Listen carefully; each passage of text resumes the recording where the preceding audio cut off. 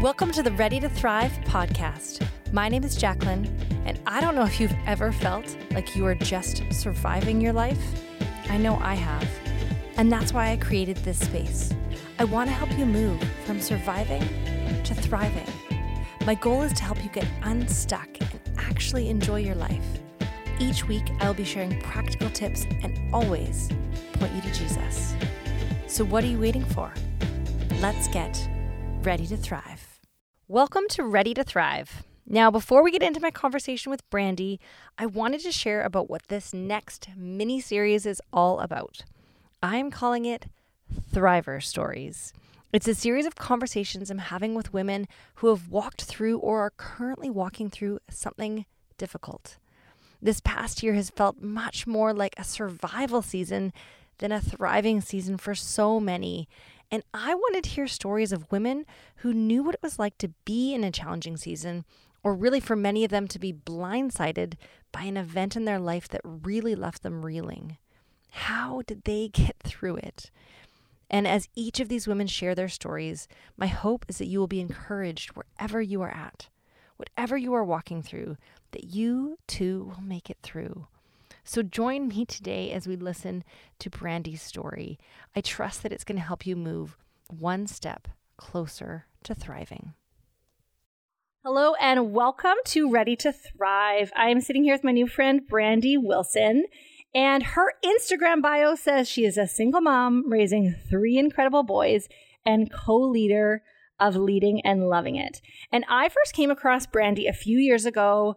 I flew down to a conference called Leading and Loving It, and we'll dive into that a little bit more, what that is. And I heard Brandy speak, and I was so moved by what she shared and her story that I thought this is a message that you guys need to hear. And so we're going to dive into that, but I want to just have Brandy introduce a little bit more of herself, where she lives, what she does, all those things. So Brandy, welcome. Hi, thank you so much for having me.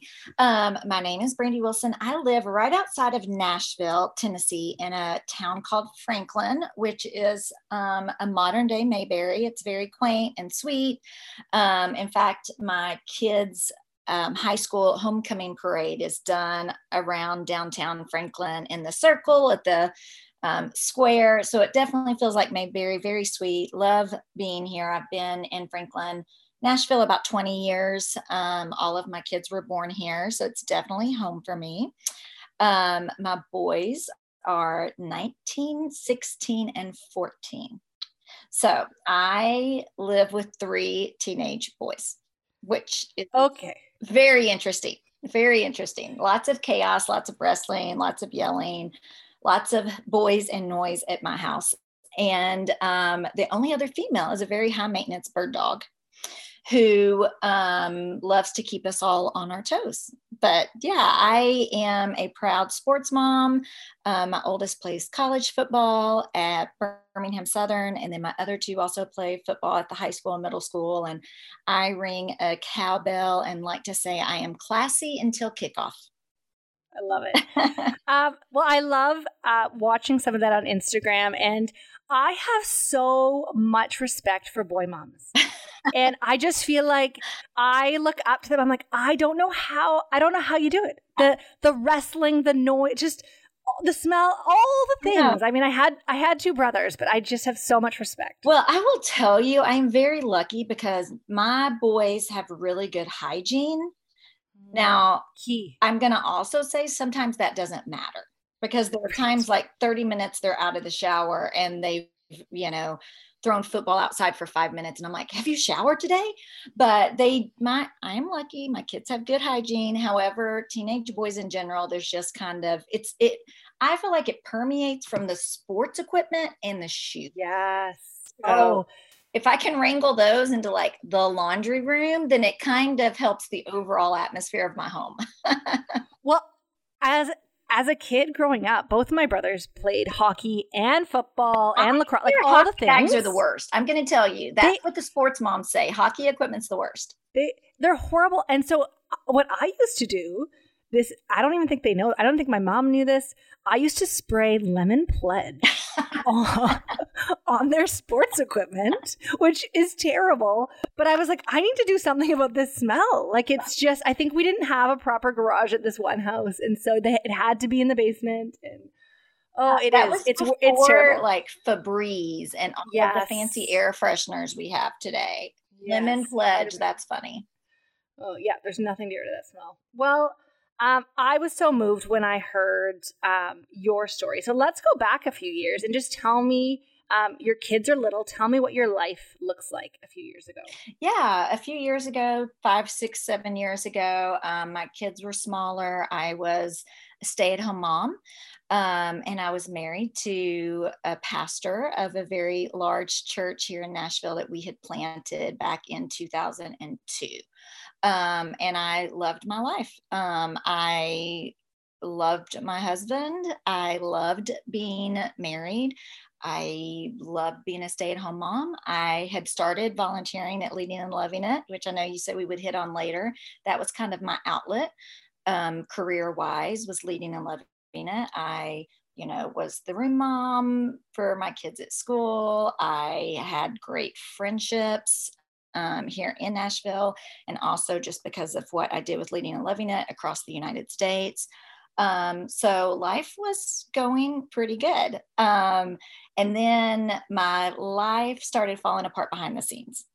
And, when we've walked through anything difficult, I think we all know that before life publicly falls apart, it's been falling apart behind the scenes for a really long time.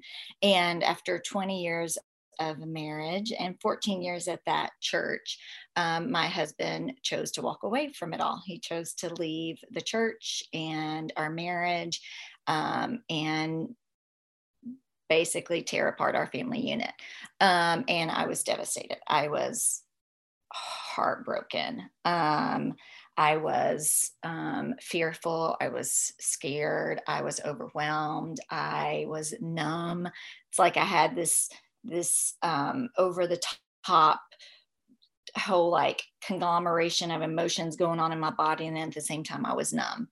I just wanted to stick my head in a hole like an ostrich and come back up when life was better. It was just a pretty devastating time. Anyone who's lived through the dismantling of a family realizes how traumatic that is. It is trauma to live through the dismantling of your family, to watch your marriage fall apart, especially to do that publicly.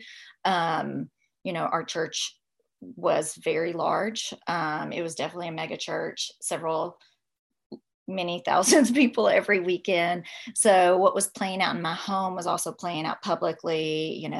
The news organizations locally were picking it up. Bloggers were picking it up.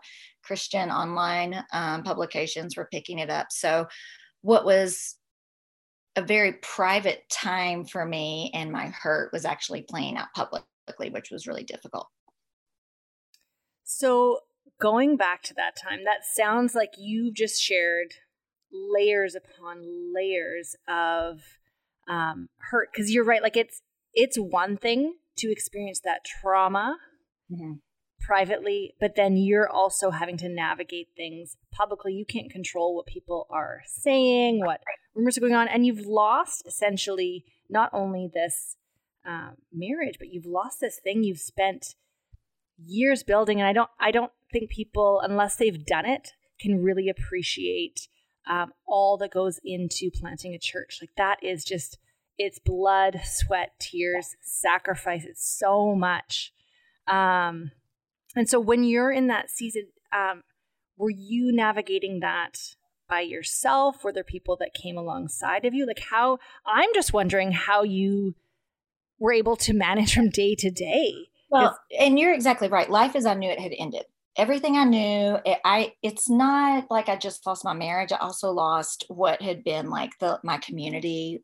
We did life with the staff. We, when you plant a church and you're the senior leader at that church, you spend a lot of time with those people. You spend a lot of time with that organization. So life as I knew it had ended. And I will tell you, I went from being surrounded by thousands of people to I only spoke to about 3 people on a regular basis. The first person I talked to on a super regular basis was my therapist. I have a great therapist. I started with her initially, probably about 4 years ago when things looked bad. I didn't know necessarily then I was going to get divorced, but I knew things were really bad. And my marriage therapist actually said, I feel like you need somebody to talk to on your own. So I started seeing her about 4 years ago. I'm still with her today. I love and adore her. I think having a healthy therapist whose morals and beliefs line up similar to yours is very helpful when you're walking through a time like that. It's nice to have someone that you can say all the hard things to, and it doesn't leave that room. And to ask the questions you might be scared to ask other people. So therapy was huge for me. My other outlet was my Leading and Loving It friends. As crazy as it sounds, Leading and Loving It is an organization that exists to equip women leaders to love life in ministry. And it initially started about 12 years ago. I connected in this really, what 12 years ago seemed strange, but I made an online friend named Lori Wilhite, and Lori had actually started Leading and Loving It. She's at a church in Vegas, Central Church, and she had started Leading and Loving It for her staff wives and women on staff because their church was really large. She wanted to get them together. She and I had connected randomly over Twitter. And thank goodness we had free, cell phone to cell phone calling. This friendship just developed where, I had flown out there and visited her. She'd asked me to help her with Leading and Loving It. We realized at that point, Leading and Loving It was getting an audience outside of her church staff, and it was being read by pastors' wives all over the United States, even spreading into other countries and women on staff of churches. So at that point, she said, I think if I have some help, this could become something bigger than what it is right now. So we had developed this friendship at about 12 years ago. I think people think, can you really be that close when you live on opposite sides of the country? And we really are. And Lori became a lifeline to me. She felt she was the first one to know everything that was going on behind the scenes. She would call me every day and say, you don't have to really say anything. I just need to hear your voice. I need to hear how you're doing. She kept a very close watch on me. I had one friend here I talked to on a regular basis, who was my yoga teacher, also a member of the church. I had been friends with her for years. So the two of them would even stay in contact, my friend Paige and my friend Lori. So yeah, I went from being surrounded by thousands of people to having just about 3 people I talked to on a regular basis. And as hard as that was, it also felt very safe. I was looking for what would provide this feeling of safety in my life, because I didn't know. There were so many questions I didn't have answers to. I thought, who can I talk to that at least feels like I can be honest with them? And it was really a pivot in my life, because, I was still being quote unquote watched when people were trying to figure out what was going on in my marriage. But the pivot as far as I'm not going to get through this if I isolate. I said earlier, I just wanted to stick my head in the ground and wake up when it was all over with. But I knew that if I isolated, I probably wouldn't survive. So I made myself talk to those people. And lots of days I didn't have anything to say. I just cried. And I was surrounded with friends who let me be where I was on that day and didn't try to move me forward until I was ready. I think so often when we are dealing with people who are going through trauma and transition in their life, we want to help them move forward before they're ready. And God gave me friends who let me be where I was in that moment. And then when I was ready to move forward, they were so in tune with me that they were there to help me as I moved forward. Because it's hard to watch someone you love in pain. I know why people try to move, you forward, because they hate to see you hurt. So they just want to help you. And I had people who just let me be in the moment and be who I was and process and feel everything that I was feeling at the time. That is so good. That was sort of the question that I had for you as well, is how did you sort of give yourself permission to be and grieve? And I love that you shared that, because I think for many of us, we might not be the ones walking through the hard situation, but we're walking alongside people and we don't know how to help them. And I love that you just shared, you don't have to say anything. You can just cry, and just that creating that space. It's hard to let people be in that painful space, but I love that you just shared that that's so key. So I got something out of that. I know people listening will as well. Is there anything you, looking back, would have wanted to say to yourself in that time in terms of giving yourself a little bit more permission to be or grieve or any of those things? Like, do you feel like you're like, yeah, I did what I had to do? Or is there anything else you'd want to kind of tell yourself in that painful place? You know, that's probably where I learned to affirm myself.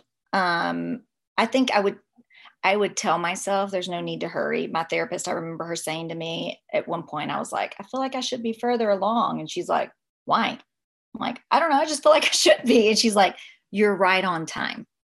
And I do think I would go back and say to myself, like, you're right on time. No one can control this process but you. No one can walk through your grief but you. No one can move forward but you. So just recognize you're right on time. And I think that's when I did start to affirm myself, as far as when you're going through a situation like I was in. I was told a lot of negative things about myself. I remember sitting in a therapy session with a marriage counselor and being told by my ex-husband some really hurtful things. And I remember thinking, like, none of this is true. None of this is who I am. And I left that session. I remember like putting my head on the steering wheel and crying. And then I was like, okay, what can I just kept telling myself, this is not true. Who do I have to say this to but myself? So I came home and I opened a journal. Gratitude became huge to me in the midst of my divorce. So I started this little journal with just like things I was grateful for. Because I knew, like, okay, nothing about my life feels good, but God is still good. So God is still good. And God is good at being God. So I'm going to recognize what is good in my life. So I started this little gratitude journal. And that day, it moved from just listing things I was grateful for to me recording what I knew to be true about self. So I sat down that day and I kind of replayed all those negative things I'd heard in my head. And I didn't write down the negative things. I wrote down what I knew to be true. So what is true about me? And I started listing things. I am friendly. I am warm. I have a fun personality. I do enjoy laughing. So I just wrote down a whole bunch of things about myself that I was like, this is my fresh start, because you know who gets to choose going forward? I do. And I get to choose the life I live. I get to choose how I feel when I wake up in the morning. I get to choose how I want to impact others. So that was a real pivot for me, as far as being in this really unhealthy, dysfunctional marriage where I didn't hear a lot of positive things, to thinking, you know what? You know who's in charge of that? Me. If it doesn't start with me, I'm not going to expect to hear it from anyone else. So that was really affirming for me to get to the point where I was verbally reminding myself of who I was. We get lost sometimes as women. Life is busy. I had kids that I love. They take up a lot of time. I loved being a wife. My church was incredible. I loved serving that church. But in the midst of all the serving, I lost myself. So that was pivoting for me, as far as like, who am I and what do I want out of life? Well, I love that you have this little aha moment and then you go do something about it. And that's really, in this show, I love sharing deep spiritual things, but also really practical things. Yes. And the fact that you spent the time getting that journal. And I even love, 2021, buy a brand new journal, get yourself a fresh start. You can go to the dollar store and start writing out what is true about you. And I did this exercise with a few women recently where we had to go around and say one thing we liked about ourselves. It's really hard, especially to say it out loud in front of a group of women. And so just to begin, and the thing that I shared, I was like, well, I think this is true about me. And later on I was thinking about it. And I was like, no, that's very true. Yeah. That is exactly who I've been created to be. And so, even if you haven't heard the outside voices saying the negative things to you, everybody battles with those inside voices saying those negative things. And so I really do believe there is something absolutely transformational that comes when we write down the truth of who God says we are and who He's created us to be. We then get to live into it and live it out. And there is something that happens where, as Brandy was listing her things about like, I'm funny, I'm fun, I have this great personality, you actually can begin to kind of live into that and stand up a little bit taller and say, yeah, this is who I am. Right. And it gives you a confidence. I think that's something that is a byproduct. Like sometimes we're looking for confidence and it doesn't necessarily come with like going to the gym and buying a new outfit. Sometimes it just comes from knowing deeply who you are. And that is going to begin to come out as Christ could sort of has already deposited that in you, but you become aware of it. You're like, oh, okay, this is awesome. Well, and I just think even the neurological response that happens in your brain when you're writing things down, you're getting things out emotionally. I know for me, there are times that I don't know how I feel about something until I journal about it. I'm just wired I pick up a lot of people's emotions. And I'm just wired to maybe not check in with myself. So I think, man, it just like speaks the truth that God has for us into our lives, as well as it helps us recognize how we feel about situations so that we can process those in a healthy way. And I do appreciate that, again, going back a little bit when you were talking about grief. I actually had a moment recently where I couldn't really figure out. I was like, I'm feeling actually a little bit angry. I'm feeling a bit heavy. I can't really figure out what this is. And I thankfully had the chance to go for a walk right by the ocean, and I had some space to sit with God. And I was like, what is this thing? And He just highlighted to me this friendship, this relationship that really has changed. And I'm okay with it. I've gone through a lot of processing with it. But He said to me, you're just sad about it. You really need to grieve this friendship. So really giving myself the space to just grieve. And the crazy thing is, in many ways, it's a little thing. And this is where I think sometimes we can get stuck, because we understand grieving big things, but there can be these little losses that if we don't pause to say, it's okay to be sad, this is a sad thing, and let yourself go there, that's actually, you don't need to rush it. Like part of me had that feeling of, I should be okay with this. I should be like, no, just be sad in it, allow yourself to grieve. Yeah. And then you're able to kind of move on past it. And I was able to kind of leave it all at the beach. And I was really thankful for that time to let myself go there, which I think we have a really hard time giving ourselves that permission. Yeah. Well, who wants to? I mean, anybody who's grieved anything, it's like, oh man, I really don't want to do that again. That's pretty terrible to walk through. However, I think it forms so much of who we are moving forward. I think it forms how we love others, how we show up for other people. I think it forms how we take care of ourselves in the future. I think it helps form boundaries in a relationship that has gone bad. Grief helps you learn what you don't want to do again. So I think grief teaches us a lot of lessons that we don't expect.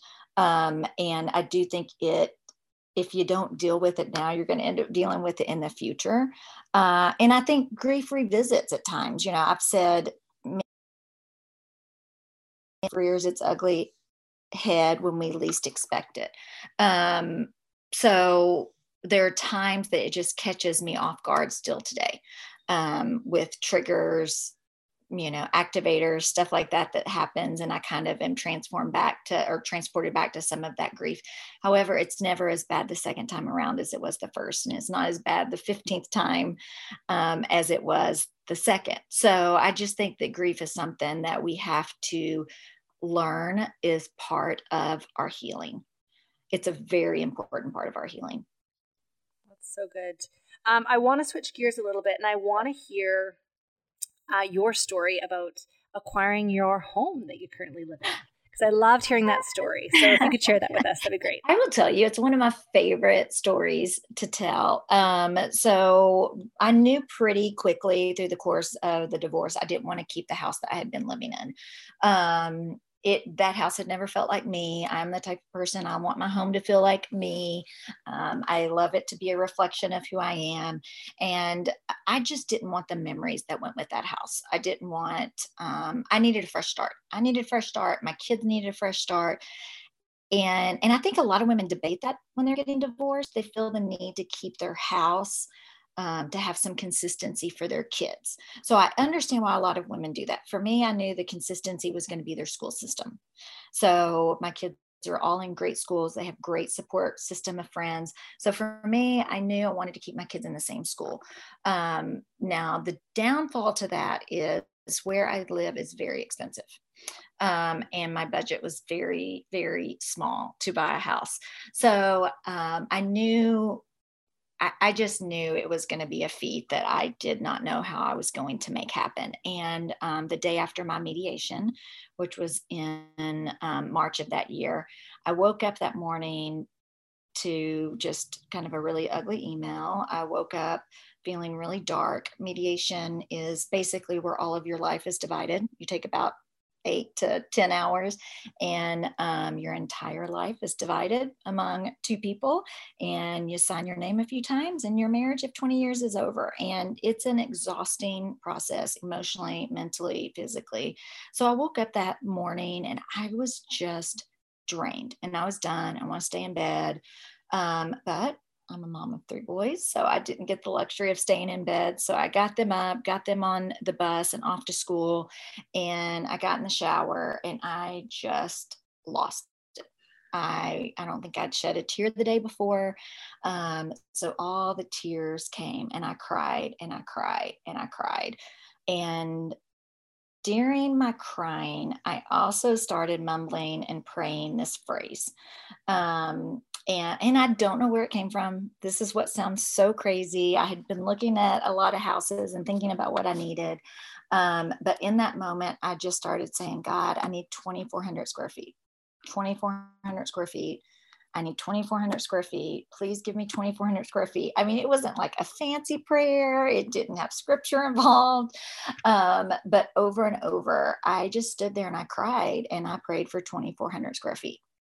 So eventually I got out of the shower, started getting ready for the day, ran a few errands. And I was actually a couple of hours later walking into yoga and had my phone in my hand and a message popped up and it was just the phone number, which meant I didn't have that person in my contacts. And I thought that's strange. So I opened the message and it said, "Hey, Brandy, this is Polly. We have a mutual friend. I heard you were looking for a house in my neighborhood. I was out on a walk today. I ran into a neighbor who's being transferred out of state and her house is going on the market. I don't know much about it except it's 2,400 square feet." And it gives me goosebumps. Yeah. Right now. But in that moment, I just knew like, okay, God, you hear me. You know what I need. My prayers do not fall on deaf ears. It's going to happen in your timing and you're going to be the one to guide it. But man, just knowing that you hear me was so huge for me because I felt so alone. I'm buying my first house by myself. So I went to look at that house a couple of days later, and 10 days after that, I had a contract on the house that my kids and I have now lived in for 3.5 years. And it is this sweet home that is safe and comfortable. And my biggest blessing has been somehow we've become the house where all the kids hang out. So it is nothing for me on a weekend to have 14 boys here. And Jesus multiplies the snacks like he did the bread and the loaves. I mean, the fish and the loaves, because I'm always like, surely I don't have enough like food to feed these kids. But yeah, I end up having a lot of kids in this home and it's a really special place to me. I even this morning was journaling as I mentioned earlier. And I was just grateful. I came home last night from my small group at church, and there were a couple of college kids here visiting my oldest son. They're all home for break. And I was just like so grateful that my house is a place where not only I feel safe and my kids feel safe, but even my kids' friends want to be here and they feel safe and comfortable here. I love that story. I also totally had the goosebumps as you shared it. Now I want to move on, and I want to ask you a little bit of moving past grief and this story and kind of moving on to how do you then begin to sort of move on with your life, and you are kind of having to navigate things like forgiveness, and where are you seeing redemption, and like what are some of the stories that you have from that, like where have you moved through further on in your story? Yeah. I think several places. I mean, God has been so gracious in the relationships in my life. Being part of a large church, I think when everything fell apart, a lot of people were impacted. I used the illustration recently that it's kind of like I was cleaning my bathroom, and in the midst of cleaning the vanity, I like scooted the glass container that holds the Q-tips to the edge. And as I'm wiping, of course, because I'm very clumsy, Jacqueline, you'll learn that about me. I'm very clumsy. I knock off that glass container onto my tile floor. And when glass breaks on tile, concrete, wood, whatever, we know that it shatters and goes everywhere. And the closest to the moment of impact are where the biggest shards of glass are. But when I stood there, I don't know about you, whenever I break glass, I'm always barefoot. So as I have to freeze, like it breaks, and I'm like, I don't know how to get out of this room because there's glass everywhere. But, you have to stand there for a moment. And as I look, the biggest pieces of glass are closest to the impact. But man, you see glass of different sizes getting smaller the further out you go. And I think when we've all heard the phrase, hurt people, I believe hurt leaders hurt a lot of people. And when you see the impact it makes when a leader makes a poor decision in their life, the biggest shards of glass, the biggest pieces of pain, they hurt the people closest to that leader. But there are layers and layers and layers of hurt that go out way beyond where you ever expect. The week after I broke that glass in my bathroom, I'm in my bedroom, and like 9 feet away, I found this little tiny piece of glass in a crevice of my hardwood floor. And I'm just like, man, that's what relationships are like when people are hurt and you don't even realize it. And I think for me, the forgiveness piece came in when I had to start dealing, even though I wasn't the one who caused that hurt, because I was so attached, married to the person who had caused that hurt.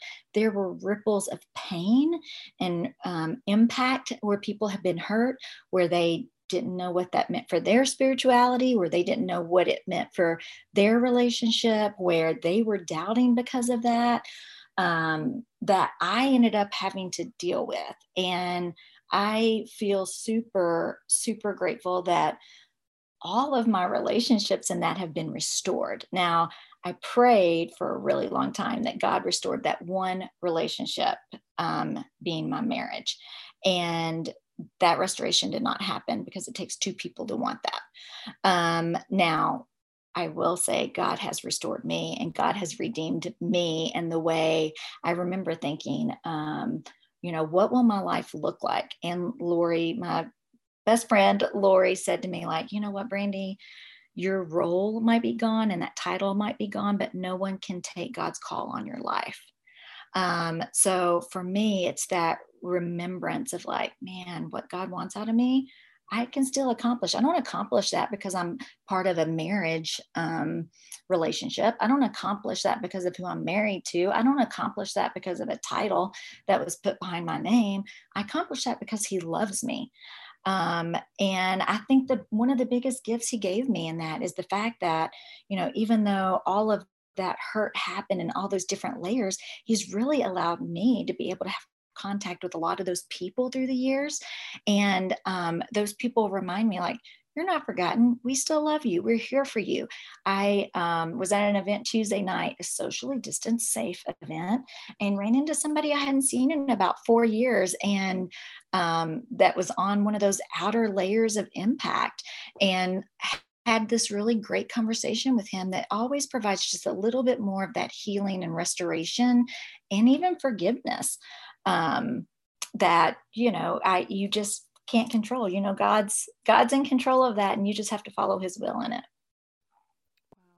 Thank you. That story is very powerful with the glass. I think a lot of us can relate, and even just that idea of how some of those pieces will only be found later on, right? Like it does kind of keep having that ripple. And I love it. I love that you share about yourself being restored and redeemed. And I think that's one of the keys as well, is that we really can't control anything going on with anybody else. Right. It just is our responsibility to, what does it look like to, like, I love that you share about going to a therapist and, for sure. and spending that time. And then you're also spending that time with God and crying out to him and allowing him to heal those broken places. And so when we can get to this place where we're like, hey, God is redeeming, restoring these places in my heart, it does allow us to really walk through life much lighter when we have those shards of glass or things that are going to come at us sometimes that we don't expect. Right. That we're like, okay, I can actually navigate this in a way I couldn't a few years ago, but there has been some healing that's taken place. Well, and I think it's key. You just said, like, what can I control? And I think so often we get bogged down trying to control all the things that we can't control. So that did become a question I would ask myself, like, what can I control? What do I want? And what do I need? So those are like the three questions I try to filter things through. Is what can I control? What do I want? And what do I need? And when we look at what we can and can't control, well, that clears out a lot of things for us. So yeah, I think that's huge. You hit the nail on the head. What we can control is super valuable. Well, I want to ask you for one last story that I heard you share a few years ago. And I'm going to butcher it if I'd explain it, but this idea of your sons playing football. Yes. Do you know what I'm talking about? I do. Okay. I do. When you said another story, I was like, oh, she's going to ask about the football story. Yeah. The football story is a really great story. My youngest son is named Brewer. And, the church that I worked with was Crosspoint Church here in Nashville. And a couple of years ago, Crosspoint hired a new pastor, and his name is Kevin Queen. And he and his wife, Ree, and their 4 kids live about a mile from me. And their oldest son, their third child, is named Durham, and my third son is named Brewer. And Brewer and Durham ended up in class together, and they became fast friends and ride their bikes back and forth to each other's houses. And about 2 years ago, they started playing on the 7th grade football team together. And I showed up at the first game of the season. I'm always running a little bit late. And I showed up at that game, and I usually walk in like, I knew that offense was on the field, and my son is an offensive player. So I'm like, I have to get to an open spot. So I just beeline to an open spot on the sideline, and the first drive happens. And when I look up, I realize that Kevin and Ree are beside me. So I kind of pop over there and I say, what number is Durham? I'd really like to cheer for him. And Kevin answered me with the number. And as I start to turn and walk off, Kevin said, is Brewer playing quarterback? And I said, he is. And he said, do you know what position Durham plays? And I said, I don't. And Kevin said, he's on the O-line. And I know y'all don't have football in Canada. Yeah. So just to give a little bit of detail, my son Brewer is the quarterback. He's the one who throws the ball. Durham is on the O-line, or the offensive line. So he stands directly in front of my kid, trying to protect him from the defense. So I knew when Kevin said Durham's on the O-line, what that meant. And Kevin kind of leaned in and he said, my kid's job is to protect your kid. And my kid's job is to make sure that your kid is safe.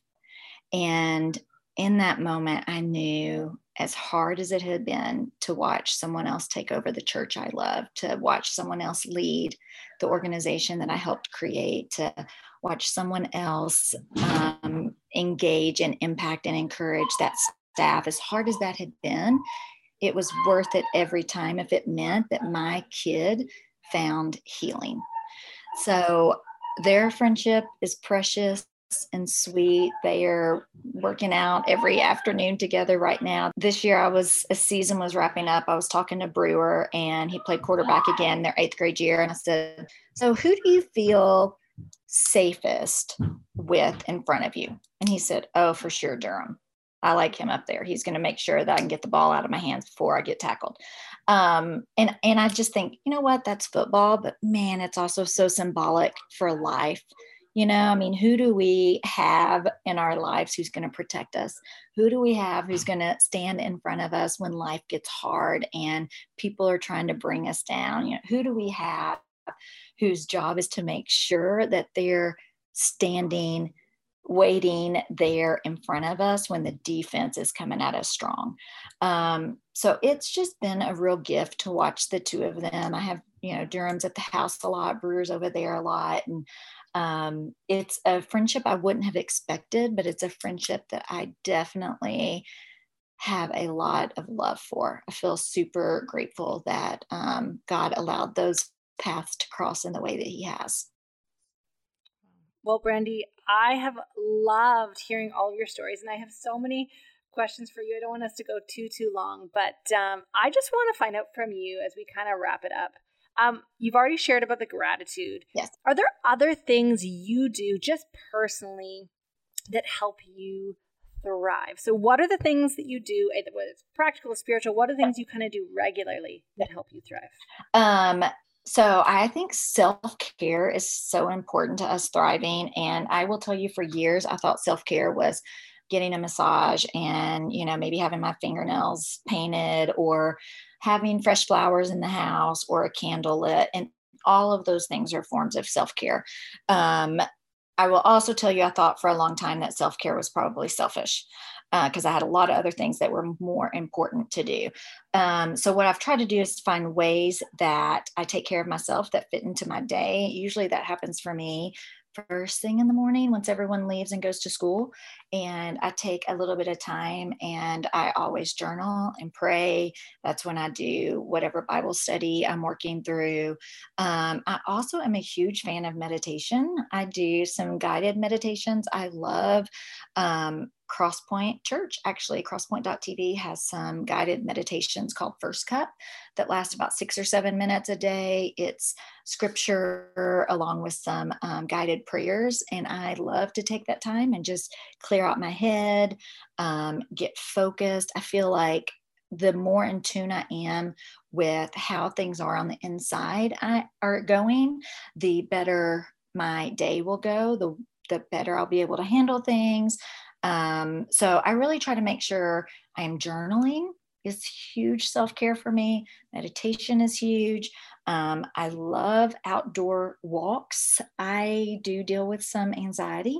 And through learning a little research on anxiety and trying to kind of figure that out for myself, I learned that a 20-minute walk outside, because the part of our brain that controls anxiety, it can only basically do one thing at a time. It's a mono part of the brain. So if you're outside walking, moving, taking in what's going on around you, enjoying nature, lots of times it will shut down the anxiety portion of your brain. So little things like going for a walk outside. Yoga is huge for me. Yoga was a huge piece of my healing. Yoga, in the worst of the worst, was the only 60 minutes of the day that my brain would stop thinking about what it was going through. So yoga became super healing for me.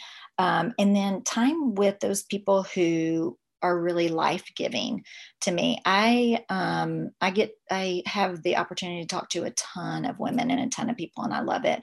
I also make sure that I haven't filled my schedule that I don't get to spend time with the people who are really life-giving and know me. I enjoy relationships where I feel known, and being able to spend time with those people is super important. I listened to a Brene Brown podcast the other day, and she said, she was talking to I cannot even remember the name. I need to look this up. But the quote she used was like, in order to exhale for others, we must inhale for ourselves first. And I think that's when I realized, like, okay, I do love to give. I do love to serve. I do love to, impact and work with other women who have gone through tough times. I cannot exhale into their lives until I've inhaled into my own. So making sure that I get that time alone in the morning, doing what matters to me, and I get the people in my life who are life-giving has been huge.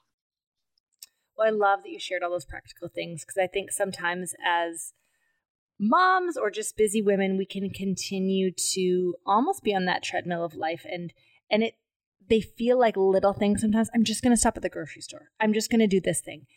And before we know it, we are so depleted. And so I love that you are intentionally starting your day and choosing those things.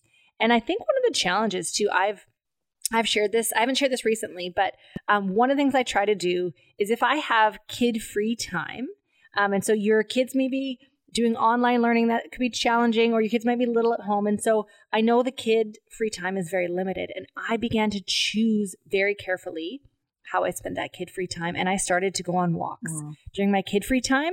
And then I would take them with me to the grocery store, which is less fun, especially during COVID. But I realized I can do that with them, but I can't go for the solo walk with it, right? Like I needed to choose wisely those things that were going to really fill me up. And so I love that you shared that. I want to know for you kind of what is next. What are you moving into next? I think you're starting some coaching. I want to hear a little bit about that. Yes, I have started my certification to become a life coach and have loved that process. I just realized I was talking to a lot of women and doing a lot of coaching naturally. And I thought, I want to be better at this. So I realized a long time ago that people who are hurting, they don't need you to be perfect. They just need you to be present. So I've tried to take the pain that I've gone through and give that some purpose by investing in other women. An area that I didn't foresee that I'd really enjoy is single moms. And I have a single moms small group I actually started during COVID that has ladies from all over the United States in it. And we meet every other week. And it has been great just to have ladies who are united from such situations that they never wanted to go through. None of them sitting in there foresaw that they would be a single mom. So yeah, I get to do a little coaching in a lot of areas with ministry women, with ladies who are going through failed relationships or other major transitions in their lives, as well as single moms. And I'm getting ready to launch my website, which is lovebrandywilson.com. That gives a lot of other information on that. But I'm enjoying the certification process. I debated going back to school for a long time, and this was just such a great fit for me that, and it's something I've kind of always naturally done, being in ministry. So I love that I can take it and move forward with it as part of my career. Awesome. Well, I'm sure people are going to try and check out that website as well as you on Instagram. Yep. What is your Instagram handle? Love Brandy Wilson. Love Brandy Wilson. Yes. Well, Brandy, thank you for being here. Thank you for sharing so much of your story. And I can't remember an interview I've had recently where I've had more Holy Spirit goosebumps. Such great stories. But thank you for being real about all of the hard things and all the great things. And excited to connect with you more. And people can also check out Leading and Loving It. And where can they find Leading and Loving It? leadingandlovingit.com. Yep. And there's an app, and Instagram is Leading Loving It. Perfect. Well, thank you so much for being on here today. I trust it has helped women move one step closer to thriving. Can I just say thank you for listening? This space has been incredibly encouraging for me this past year, and as I am being deeply encouraged by these conversations, I trust you are as well. And I'm not going to ask you to rate the show or subscribe, but I am going to ask if, while you were listening today, a friend popped into your mind and you thought, I think they could use this encouragement. Can I ask you to share this episode with them, with one person? When I listen to podcasts on my phone, there are 3 little dots at the bottom right, and I click there to share. Also, can I say sometimes I don't share with others as I'm worried about what they'll think of me if they think I'm bugging them by sharing something. But when someone shares something with me, I am never bothered. Often it is the exact thing I needed to hear. So if someone popped into your mind, click those 3 little dots and share this encouraging conversation with them.